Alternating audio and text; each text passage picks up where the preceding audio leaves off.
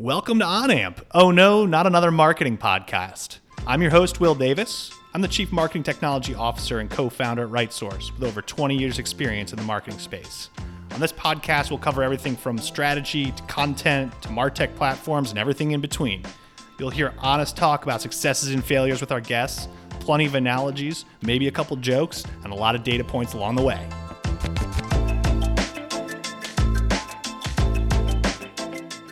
It's what makes the role unique and kind of actually hard to find because you're looking for a combination of an introvert and extrovert. And because you want the introvert part, the analytical part, and you want the extrovert part, is the communications part, because you have to work across buying committees and you have to work across different stakeholders within your organization. So it's really a key in trying to find those two things together is what makes filling the role very difficult, not the technology background.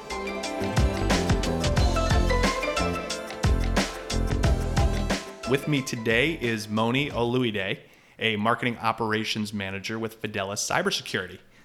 Moni, I always like to kind of explore something interesting and unique about folks as we introduce them. And just before we started recording, you mentioned that you are half African and half American. True African American in its proper sense. And so you said your dad is from Nigeria? My dad's Nigerian, and my mother is actually, my grandparents are from North Carolina, but she grew up here in D.C. proper. Okay, so, yep. In the D.C. proper, and then you told me earlier you identify as a Baltimore person. So I would say a Marylander. A Marylander, okay. In the technical sense. I went to school in Baltimore. I did my undergrad at UMBC, and I did my graduate at Johns Hopkins. So I have Baltimore roots for sure. We're only a year removed from some exciting UMBC sports action, too. I mean, I know there's other exciting sports action going on, but that one's really national stage. We'll hold on to that for the rest of our lives, okay? That's not a year out. That's forever, okay? History making. History making, exactly. Cool. So tell me a little bit about yourself. Your background in marketing is really interesting. I mean, as I introduced it, a marketing operations person now, but you came up through kind of a more traditional marketing background. Exactly. Yep. So right out of UMBC, actually, I got a job at SourceFire, which is a cybersecurity company. Recently got bought up by Cisco a few years ago, and started out in their marketing department as a marketing coordinator. And that's typically where most people start in their marketing journey, and that's true for me too as well. And I did that for a couple of years, and then I actually moved over to doing some kind of just basic data management for them in their marketing automation platform, which was Eloqua at the time. And the person who was running their Eloqua actually decided to leave and take another position, and I was the only person at the company who even logged in. So they're like, do you want to do this? And I was like, sure, why not? Not knowing anything about how much of a behemoth Eloqua actually was. So like to be my first marketing automation platform and not knowing anything about anything, it's like, here's Eloqua, go do it. So I did. I went and dug in and figured it out and made a lot of mistakes, but I learned a lot. And that company actually ended up switching from Eloqua to Marketo, which was a huge deal at the time.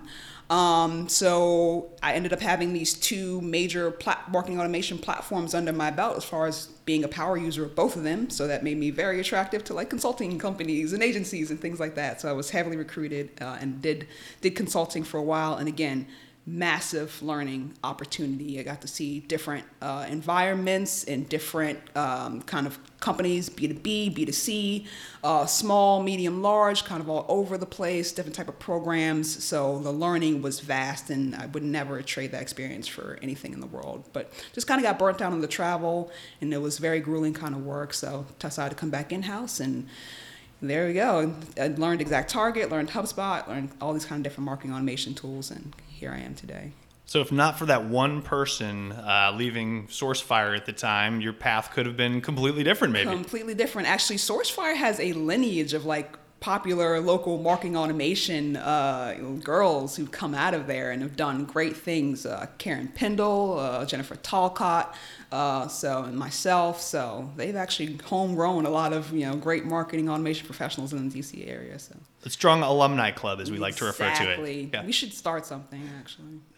That's great. So you talked about some of your experiences on the consulting side. I always feel like that's a really interesting background for people to jump into and a job for people to jump into that really drives you into learning a lot of different things very quickly. Absolutely.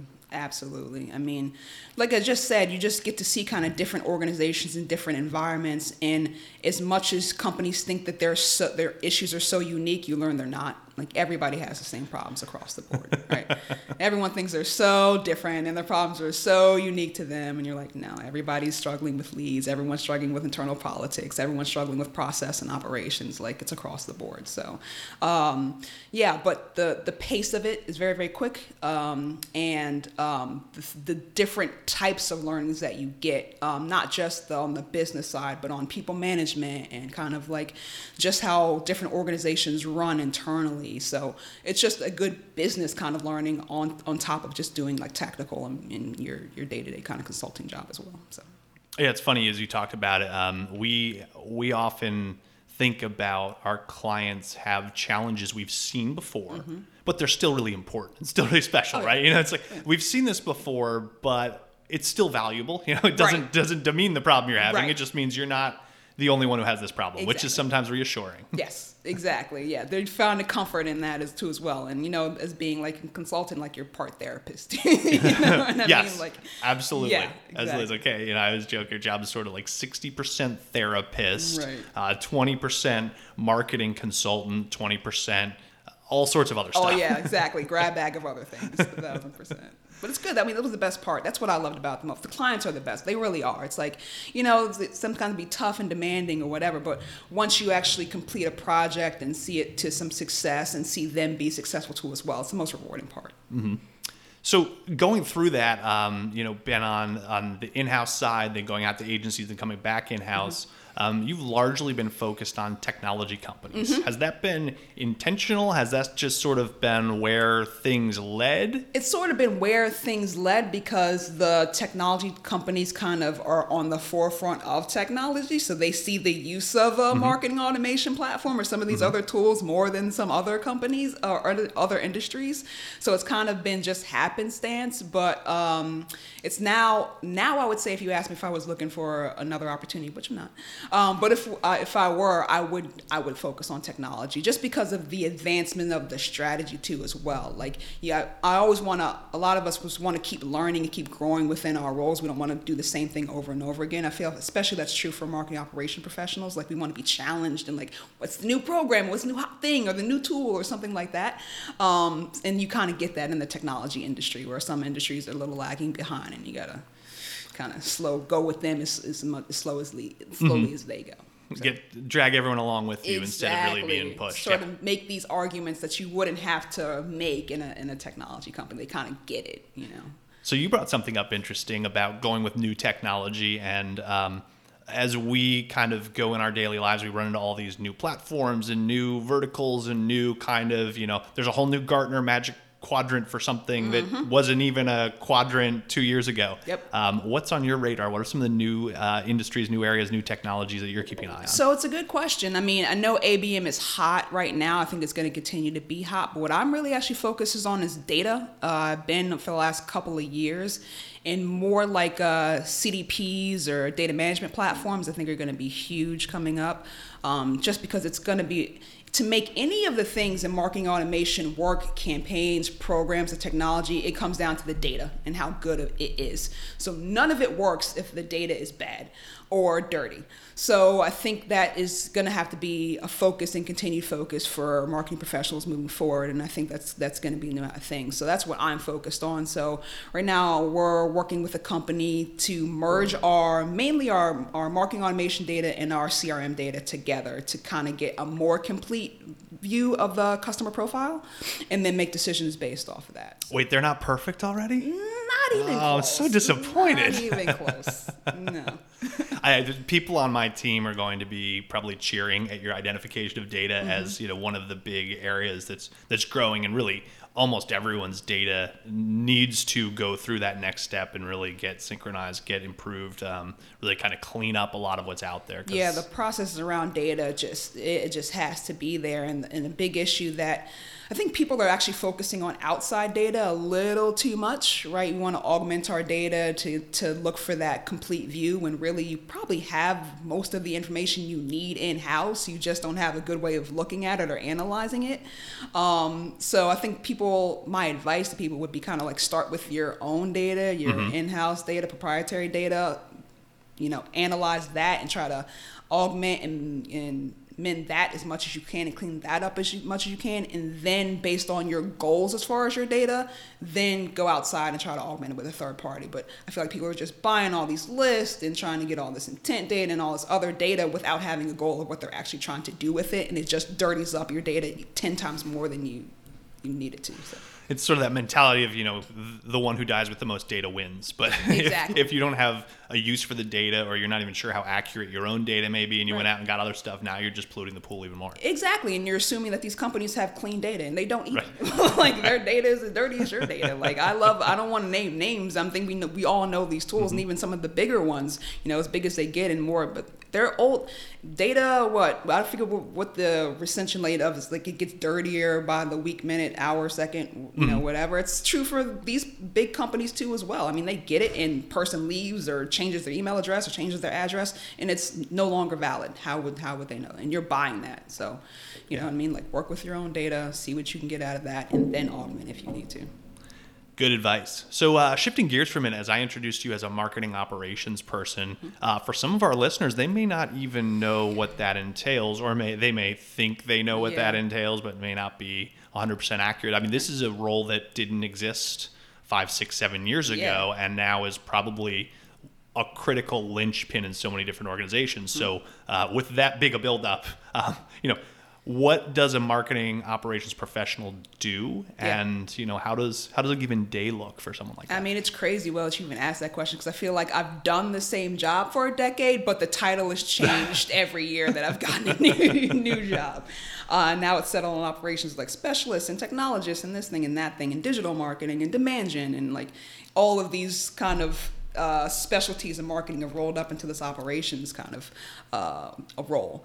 I used to think the center of the operations role was the technology, but obviously quickly it's moved on to the process, right? It's like you are the hub of marketing's processes, and that's how I see it. Like, how your organization runs as your department of marketing runs is set by the operations person, and it's a legacy thing. Anybody who's either dealt with the person who is run the marketing automation system and they've left and someone new comes along, you inherited their processes, the way that they've done things, and that may be right or wrong or indifferent or not. It's just like that person has a lot of power of setting up like how your leads flow and who gets what and how it gets assigned. And that's powerful stuff. Like, that's key to how your organization runs. And somebody who doesn't know what they're doing may have set that up. Some consultant may have set that up. Someone who does know what they're doing, but like stopped halfway through the process. Like, there's so much that kind of goes into the role. And I'm seeing it, at my job current right now, like, so we have a web developer, I have a content person, I have a programs manager, and I have an events person, and all of those roles heavily incorporate what I do. So they can't do their jobs without me, like to a certain extent. So it's kind of like the center of excellence for a marketing department is the operations person. Because anything that touches a lead, I have to be involved with. Anything outgoing campaign-wise, I'm involved with. Anything that has to deal with sales and the sales process, I have to know about and touch. So it's like I'm touching every part of marketing and their jobs, and I'm correlating their success, right? Because I also do analytics. So I'm telling them the results of what they're doing campaign-wise, website-wise, content-wise. They need to come to me to say, did this work or not? So I'm touching every part of the marketing department in the center of that cog. So it's now become like a key role within a marketing organization. If you don't have an operations person or someone responsible for that, I don't know how you're functioning as an organization.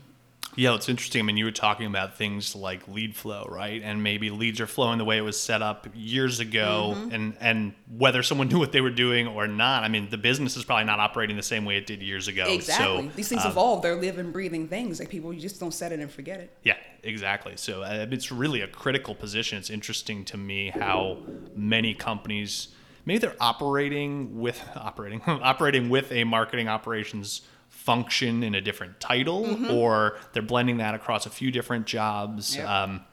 One of the things I was seeing last week somewhere I was people talking about marketing ops. Is it a marketing function or a technology function? And sort of reporting through the marketing organization or reporting through the CIO and the technology organization. Interesting. I don't know your perspective. I think I know your perspective on that. It's a marketing function. Technology is just the tool, man. If you don't have the processes around it, none of these technologies will work. I think anybody who's deals with technology on day-to-day knows that. It's just a tool. It's the processes around it that really make it sing. So, yeah, I'm on the marketing side, not the technology side. You're on the marketing team, yeah. Yep. And how do you work with roles like IT and things like governance and things like technology selection, procurement? How does that tend to work where marketing operations kind of interfaces across those channels, even if you're not directly kind of reporting to IT or for that matter, sales, right? Yeah. Since you're handling lead flow. 1,000%. I was just going to say, kind of the hierarchy depends on the department I'm dealing with.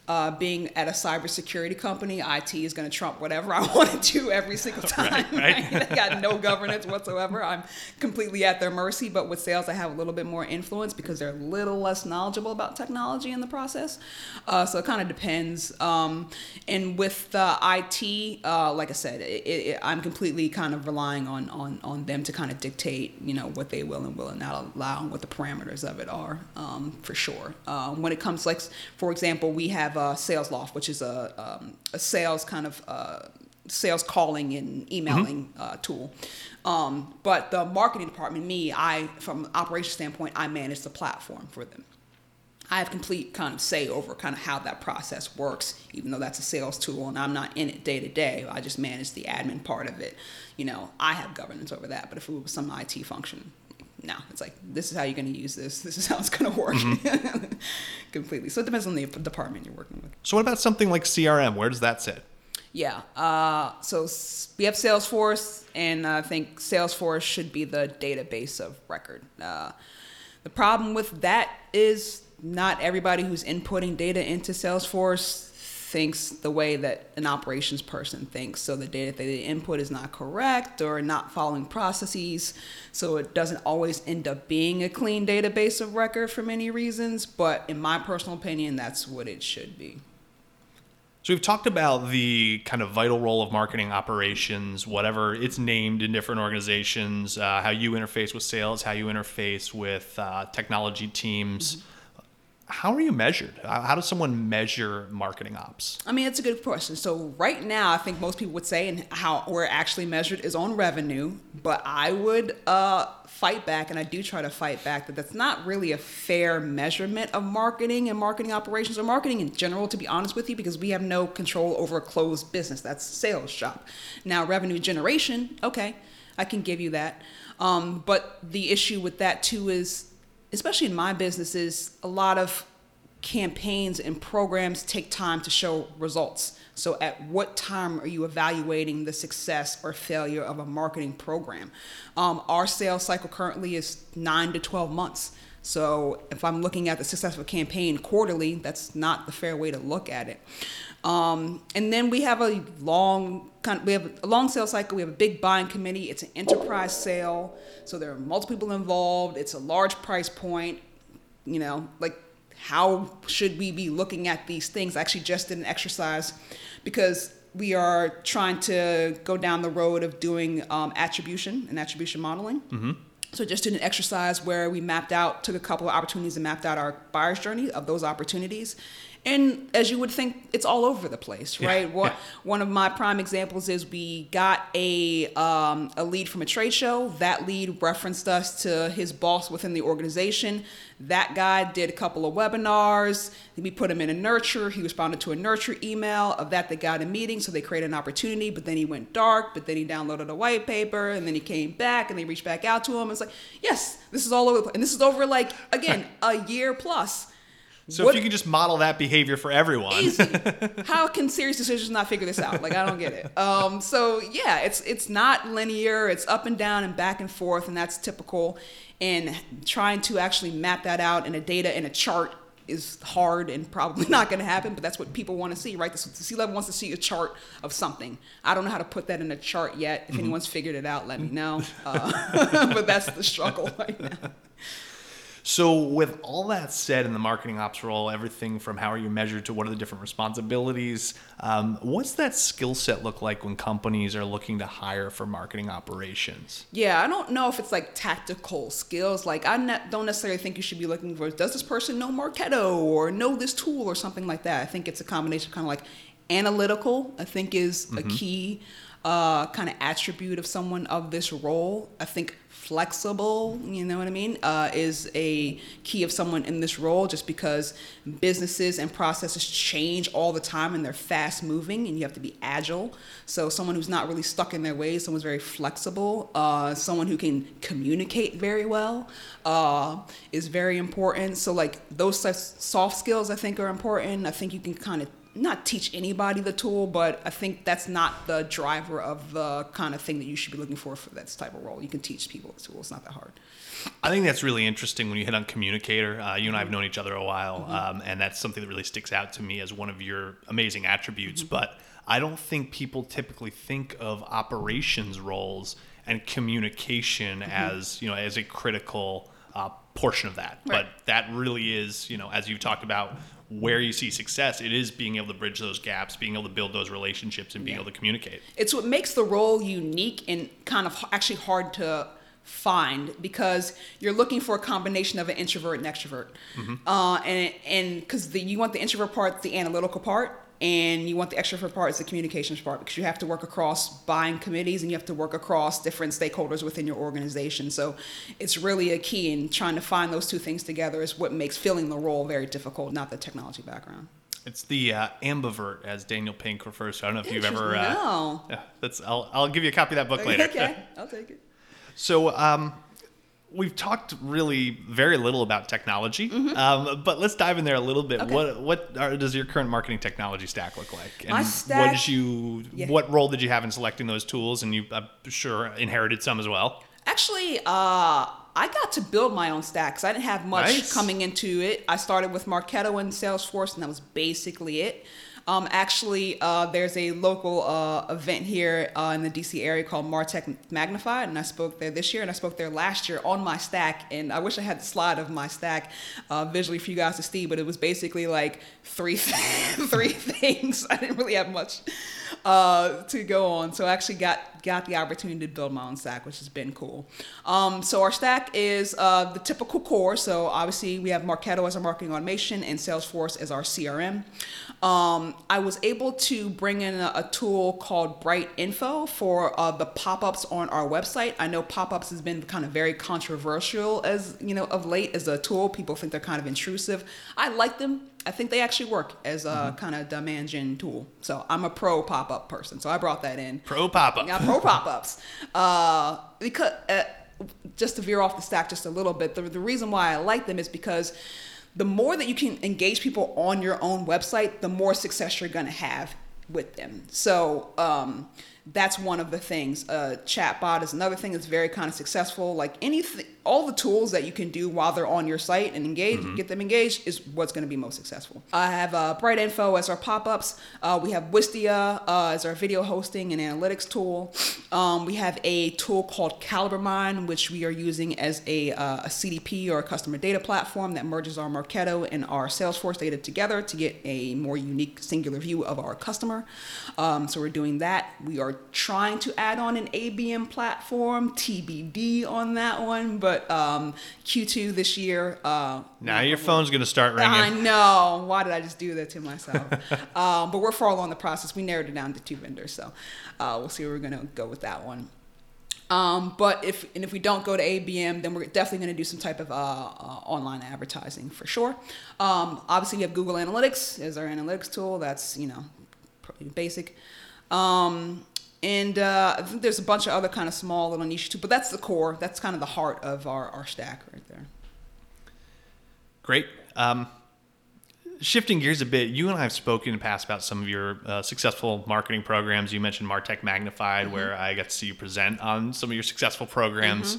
Talk to us a little bit about those and kind of the genesis of the programs and what made them stand out, what made them effective, particularly as you already identified, long sales cycles, large buying committees, things that feel like it may be hard to demonstrate success. So how did you come up with the ideas and then how did they get into market? I would say just in general, anything that I've done from a programmatic or campaign standpoint that's worked has been stacked on top of each other. So it's not in a silo. So some people will do I did this online advertising campaign, and then I did this content syndication thing, and then I did this white paper, and then I got a blog over here, and it's all siloed campaigns, and you try to evaluate which one is successful, and none of them really are because it doesn't work like that.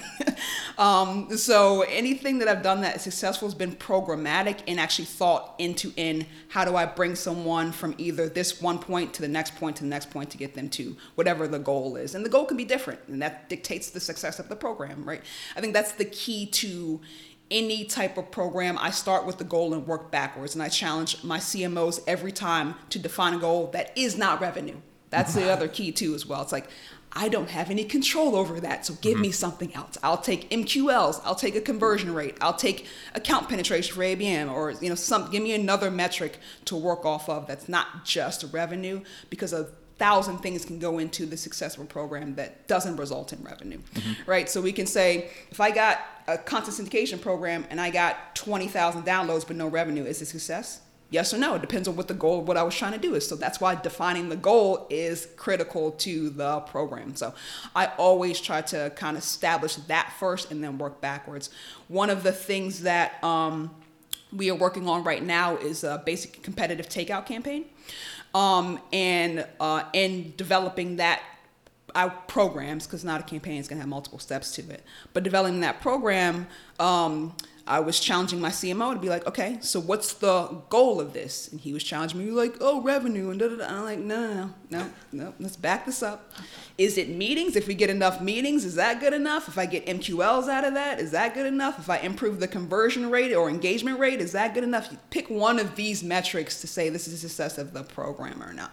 Because, again, I don't have any control over those revenue things. So I need to come up with another metric to define success here. And then based on what you tell me, I'm going to work backwards. So if it's meetings, then I'm going to set my program up to get meetings, right? That's a very different goal of getting engagement or conversion of the engagement, right? So if my goal is conversion of the engagement, then I'm going to put a bunch of content gates in this campaign over a series of emails or ads or whatever it is to get you to engage in the content and get the conversion of that. If it's meetings, then I'm going to have a whole subset of this program be a campaign around sales in order to have sales nurture to get you meetings. See how my program changes based on the goals? So it's let's establish what that is, and then we work backwards from there. So any program that I have, that's how I started. A couple of successful ones I did. I'll talk about the one from MarTech Magnified, where we stacked kind of campaigns on top of each other into a program that had a bunch of steps to it. So we did a content syndication program with a company called TechTarget, very popular in the cybersecurity space. And we were getting some intent data from them on here are the areas of focus that people are interested in when they're downloading your content. And we're oh, that's great. We got all this information. We got this intent data, and they downloaded our content. That's marketing qualified. Send it over to sales. Call them right now. And sales will call them and be they don't know anything about us. What are you talking about? Don't send, this is a waste of my time. And we're oh yeah, that makes sense. They're on a whole nother third-party site and don't know anything about us and just engaged in this one thing and may or not have read it. That makes sense. So we got the leads from TechTarget. We're okay, let's put them in a kind of welcome nurture. Let's educate them on who we are, what we do, what our offerings are. That's step one. That was a 3-month nurture. Just put them in there. Don't touch them. If they engage, cool. If they raise their hand, that's awesome. But if not, just let them ride. All right, they're done with that. And we put them in a secondary, what we call air cover campaign, which is emails that came from sales that was kind of softly asking for a meeting, or to be more helpful, or if you need more information, just let me know, trying to be a resource for them as well. So that actually worked really well. And we got engagement, to a certain extent in that. And then after we got some engagement for that, those people weren't necessarily ready to buy. They got, wanted to kick tires a little bit. So we ended up doing a direct mail piece for those people who actually did engage after that. And that was very, very successful. So at that point, you're talking about 9 months of where they didn't know us at all, and now they're familiar with our sales representatives and they're familiar with our companies and feel much better about having a conversation about our products than we just got them cold from, a third-party site. So, very cool. I don't want us to go without asking this question because you and I spoke about it briefly offline. What you just made as an example, people didn't even know about you going all the way through to that engagement. I think many people now are valuing technology and marketing so high that maybe they've lost sight of, dare I say, brand. And as you said, people not knowing who you are. And I know that's a topic you're very passionate about. Yes. The fundamentals of marketing. Yes, I think it is lost completely with the focus being on technology and revenue. I think that combination has forced people to kind of miss the foundational parts of marketing: brand, messaging, market analysis, 4 Ps, those kinds of things. I can't make magic out of nothing. If you don't have a brand presence and no messaging, you're not going to get sales. Right. Like, it seems kind of like a duh, but how many companies kind of miss those key fundamentals is shocking out here in the marketplace. Yeah. Yeah, and Dove sitting here next to me as the AMA person, smiling and nodding along. He's definitely agreeing with you. So one last question. I like to ask this of all of our guests. If you could give kind of early career Moni a piece of advice that you have now, what would you tell her? Relax.